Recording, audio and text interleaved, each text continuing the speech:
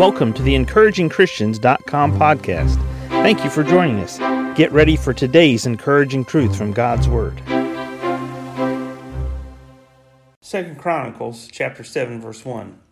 Now when Solomon had made an end of praying, the fire came down from heaven and consumed the burnt offering and the sacrifices, and the glory of the Lord filled the house. And the priest could not enter the house of the Lord because the glory of the Lord had filled the Lord's house. And when the children of Israel saw how the fire came down and the glory of the Lord upon the house, they bowed themselves with their faces to the ground upon the pavement and worshipped and praised the Lord, saying, For he is good, for his mercy endureth forever.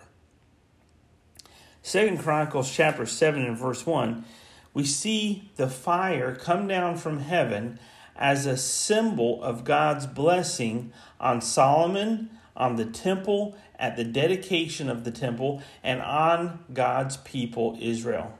They all recognize this being the supernatural hand of God. Now, fire coming down from heaven.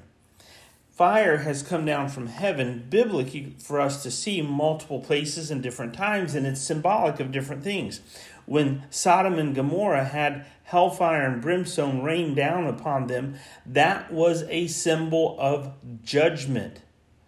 In the book of Proverbs, it talks about the refiner's fire as it purges and purifies gold and silver and makes them more pure. It's a purging process. That's a positive process. It doesn't feel positive to a Christian going through the purging process, yet the refiner's fire is a positive process. Fire in 2 Chronicles 7 and verse 1 is a blessing.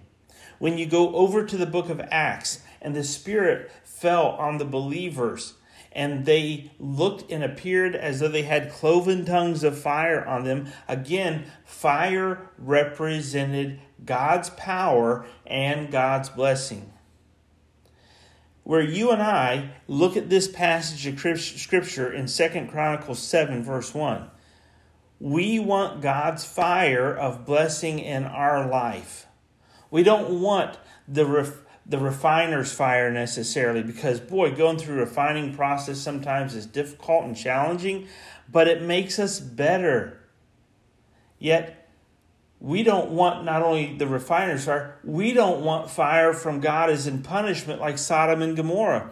We want God's fire of blessing. We want God's flame of blessing, the Holy Spirit on us, and showing His approval in our life.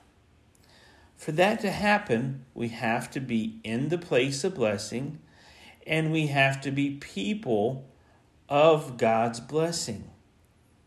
God wants to bless us as His children. God wants to bless you as His child. God wants to bless me as His child.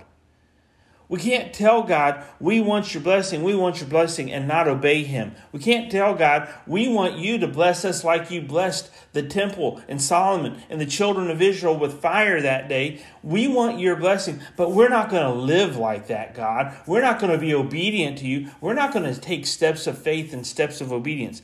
It doesn't work like that in the Christian life. We want God's fire of blessing in our life. We have to be obedient. We have to be moving forward with God. We have to be that place of blessing, just like the temple was that day. You and I need to be a place of blessing for God that's dedicated to Him every single day. And God will send His fire of blessing on you and on me. Thank you for listening to today's podcast from EncouragingChristians.com. Please prayerfully consider supporting our ministry. If you would go to EncouragingChristians.com, you can donate to our ministry, which would help us to evangelize as many places as this podcast can go around the world, as well as the printing of gospel tracts and ministering through counsel and the ministry of the word through our website. Please prayerfully consider giving and donating to this ministry. Thank you for joining us today for the EncouragingChristians.com podcast. Please explore our website for more encouraging truths from God's Word.